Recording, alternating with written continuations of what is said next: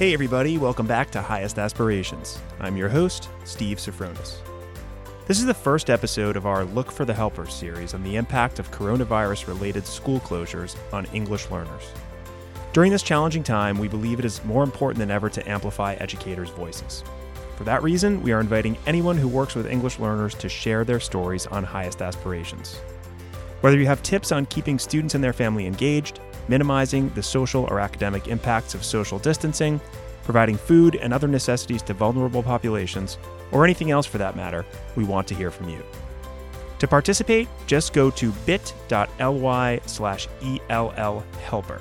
That's bit.ly/capital E, capital L, capital H, ELPER. It only takes 2 minutes to fill out the form, and we'll get back to you to set up a time to talk. Just a quick announcement before we start. Like many of you, I am working from home while also trying to manage my own children's schedules. Please excuse any background noise that may come from 4 children, 2 dogs, and a very patient wife. We are all in this together. On our first episode of the Look for the Helpers series, we talk with Lori Johnson and Andrea Barnett from Helen Tyson Middle School in Springdale, Arkansas.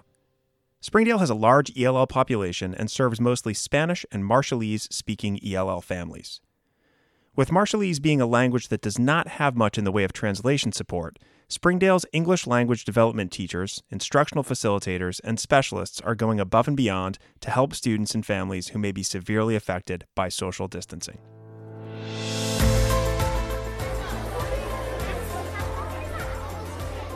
Andrea Barnett and Lori Johnson, thank you so much for joining us on this special edition of Highest Aspirations. We're talking to people who are affected by the coronavirus, who are now, like me, at home, probably have their own children, and most importantly for this podcast and this series, that they have all their kids at school or at home, working from home, and we're trying to sort of share some stories.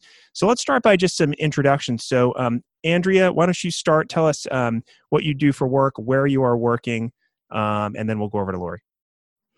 Hi, I am Andrea Barnett. I teach English language development at Helen Tyson Middle School in Springdale, Arkansas. And I have been working with ESL students for 17 years. And Lori, how about you? I am Lori Johnson, and I also work at Helen Tyson Middle School with Andrea, and I'm a content teacher there. I teach 6th grade science, and we also work with a lot of ELL students.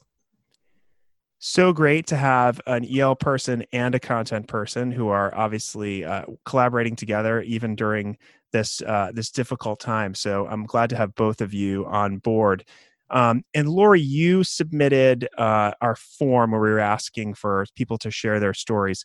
And one thing that you said right away, which I think is great, was that your school is just doing really wonderful things in the face of this challenge. You said, in my humble opinion, our school is one of the best in the state at helping ELs achieve their goals. What would you say that you're doing now that really stands out in your mind as we deal with this challenge that others can learn from? So I think that a really strong point of our school is that we operate as a family, and all of us teachers, we see that we have a common goal, and that's to reach all of our students. And just because the majority of our students happen to be English language learners, we so happen to address the needs of English language learners. So all of our children being important, and our English language learners needing the supports, we come together and we do what it takes. So the curriculum we provide during this time with our alternative means instruction packets, they're specifically designed with those scaffolds for those students. And we have daily meetings, and we collaborate often, and we just have a really positive atmosphere among our staff and faculty, and when we meet every morning and during our other meeting times throughout the day. That's great. And that's the content teacher perspective. Andrea, what would you say from the EL perspective there, somebody who's working with content teachers to help those English learners? Well, as Lori mentioned, each of the content pieces in our packet do have scaffolds for our English language learners, but we also have an English language development packet as well. So the students are still working on their language and using the information that they have learned within my classroom and within those content classrooms to be able to continue furthering their English language development. But something else that Lori didn't mention earlier was that, something too that is a huge problem with our kids is that we're so worried about food for them and Of course. making sure that they are getting what they need in order to be able to complete these packets. So I feel like that is something that our district is doing well, because they have sent teachers and principals out with buses, and they are delivering food to children, so that way they still can eat, and then they can also come to any of our schools and get food as well. So I feel like that also helps not just ELLs, but really any kids. So we're not just worried about the content and they're learning things. We're also worried about them as human beings, and like she said before, we're a family, and they're our family, they're our kids. No matter where they are in the building, they're still our kids. Absolutely. Yeah. And that's been the overwhelming response from folks as we've sort of reached out to people and just sort of checked in on them, is everybody is really concerned first about their students' well-being. Because without that, they're not going to be able to be successful. And I think this whole thing is probably shining a really big spotlight on all of the services that schools provide. And perhaps the silver lining is that people in the community are seeing everything that the schools provide. I mean, it's hard to miss a bus going around the community and delivering food to people, I imagine. Right. Yeah, we got numbers in today, and I think it's somewhere close, if I'm doing the math right, 600 meals were delivered today alone in our city. That's amazing. And to your knowledge, was there like sort of a plan in place in case something like this happened to be able to do that? Or was this just something that people sort of rallied around and dealt with acutely when it happened? I think it was on the fly. Andrea, do you know of anything? I don't think that we really had anything in place. I think just like these AMI packets, we were scrambling to get everything together, but I feel like our district did a fantastic job.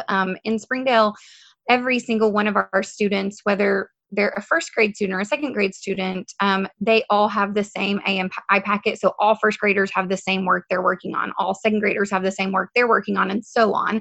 And I feel like that's good because our district is so large that in order to have different AMI packets for every single building, I think we have like 18 elementary schools just in Springdale.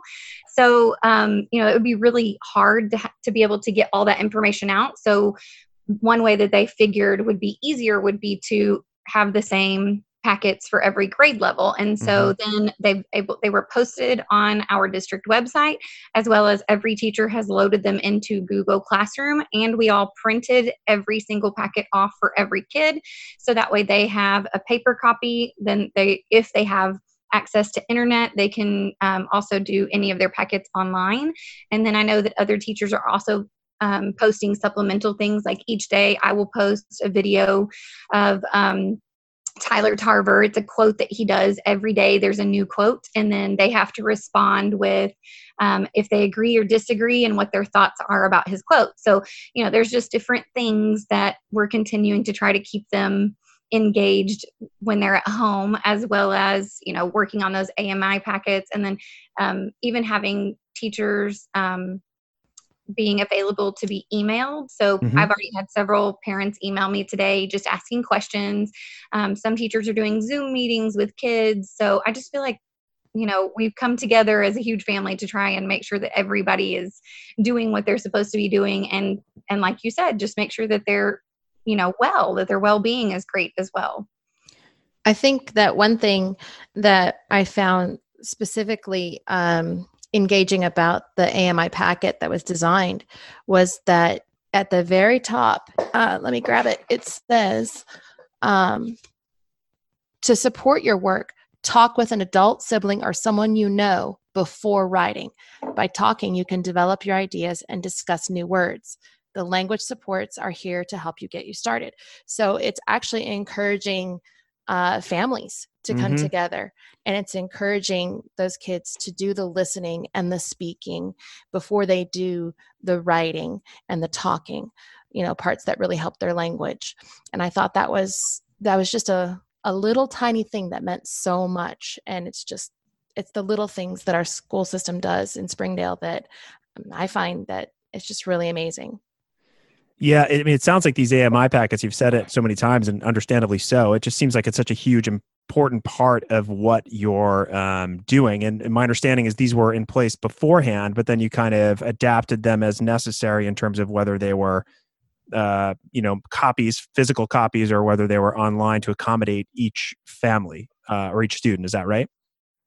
That's correct. Yes. And we also had attendance sheets that were delivered to us electronically so that we could call, text, email, etc. students that were absent on the day that these were handed out so they could receive a physical copy or electronic copy. Yeah, so you're not relying 100% on technology and internet access or whether students have devices or not, which is crucial. I do want to talk a little bit about that though, because you did mention that some teachers are using Zoom or Google Classroom or Hangouts or whatever to communicate with students. A lot of people are thinking about that right now. We just did a podcast episode with a couple experts in online learning about how that could benefit English learners in times like these, specifically English learners. Have you seen any good examples so far? And we're pretty early into this whole thing. Or plans of examples of how people are using those tools to help engage with their English learners? That's a good question. We're so early. It's early still. It is quite early. Google Classroom for me has been pretty good. Like you were saying, though, the problem is that a lot of students don't have the technology to be able to get on to Google Classroom, but those that have been able to ask questions. One of my fellow teacher friends, she doesn't work in this district, but she works in Fayetteville.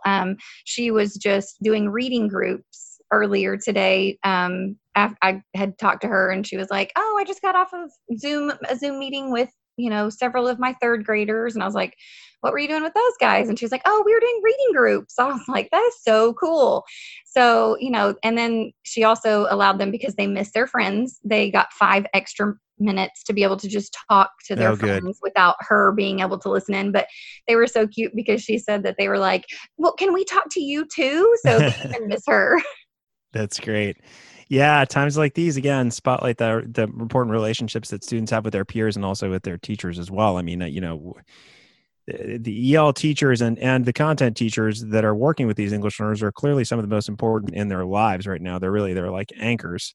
And so it's good that you're keeping in touch. And speaking of that, one of the things that you also wrote on the form that you sent in was that I understand you're going to be calling your kids' families over the next few days to check in with them and see what needs they have. What are you planning on focusing on in those calls, and why do you think that that's important? I think it's important just to touch base with them, because sometimes families can feel very overwhelmed with this huge packet and maybe not understanding what to do with that packet, especially if their English is not proficient, because a lot of our families just at home aren't proficient in English. The adults aren't. So just by checking in and just having that touch with them and say, "Hey, can I help you with anything?" can make them feel less overwhelmed and maybe more apt to helping their children with their education, and understanding that, as educators, we're not just about the academics. We're about the social and emotional needs of your kids as well. We're there for a lot of different reasons. Yeah. Yeah. So important to parse through, those AMI packets seem amazing, but at times people certainly will need some support, particularly if there's language issues. I have 2 more questions for you, and I think they're both sort of trying to get to sort of the silver lining maybe of this whole thing. I mentioned earlier that I think, this whole thing is going to shine a light on sort of the amazing things that schools and teachers do. And I think that's going to be really important for the public to see. And while I think it's going to expose a lot of holes, it's also going to show a lot of amazing things. So in the spirit of that question, do you see any sort of opportunities that this whole thing might provide you as teachers, either now or in the future when we get past all of this? I feel like it has given us a ton of different resources that maybe we didn't know about before, because so many people are like, here, use this for free for 2 months or whatever. And so Yeah. I feel like, that has helped, because we can see different resources that maybe we wouldn't have tried because it did cost money, and it'll actually give us time to work with our students and use it to see how well we like it, so that's one thing. I think the resources coming forth from just, community members and even people outside of our community that we didn't know about has been great. Yeah, I would say that's exactly what I'm thinking too. Yeah, that has been nice to see, sort of the outpouring of support in the form of, let's not charge for this particular thing and let people use it. I know my kids have been at home and doing like museum tours and things like that virtually, because you didn't know that stuff even existed, and oftentimes it wasn't free. And so that's a really great example, and I'm seeing that as well. So last question for both of you. You seem to be, and you can correct me if I'm wrong, but you seem to be in a pretty good place given the circumstances. I think through a combination of preparation, where I don't think any of us could predict that we would be, preparing for this, but it seems like you're well prepared. And maybe most importantly, the idea that you're a very tight knit group and you treat everyone like family, which I think is crucial. And I wish every school district could be like that.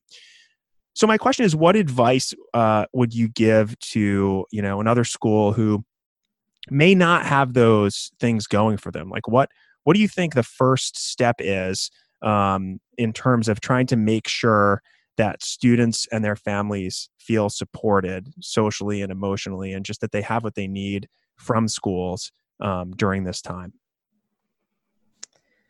I think maybe to address their social and emotional needs, call them. Just a simple phone call to say, hello, good day, how are you guys? That can go so far. As for teachers that are scrambling, maybe they don't have an AMI packet that their district graciously put together for them, reach out. There are so many social media platforms that are out there that I've seen people say, hey, I teach this. If you need something, let me know.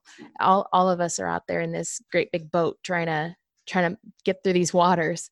And so just, if you need help, just reach out for it.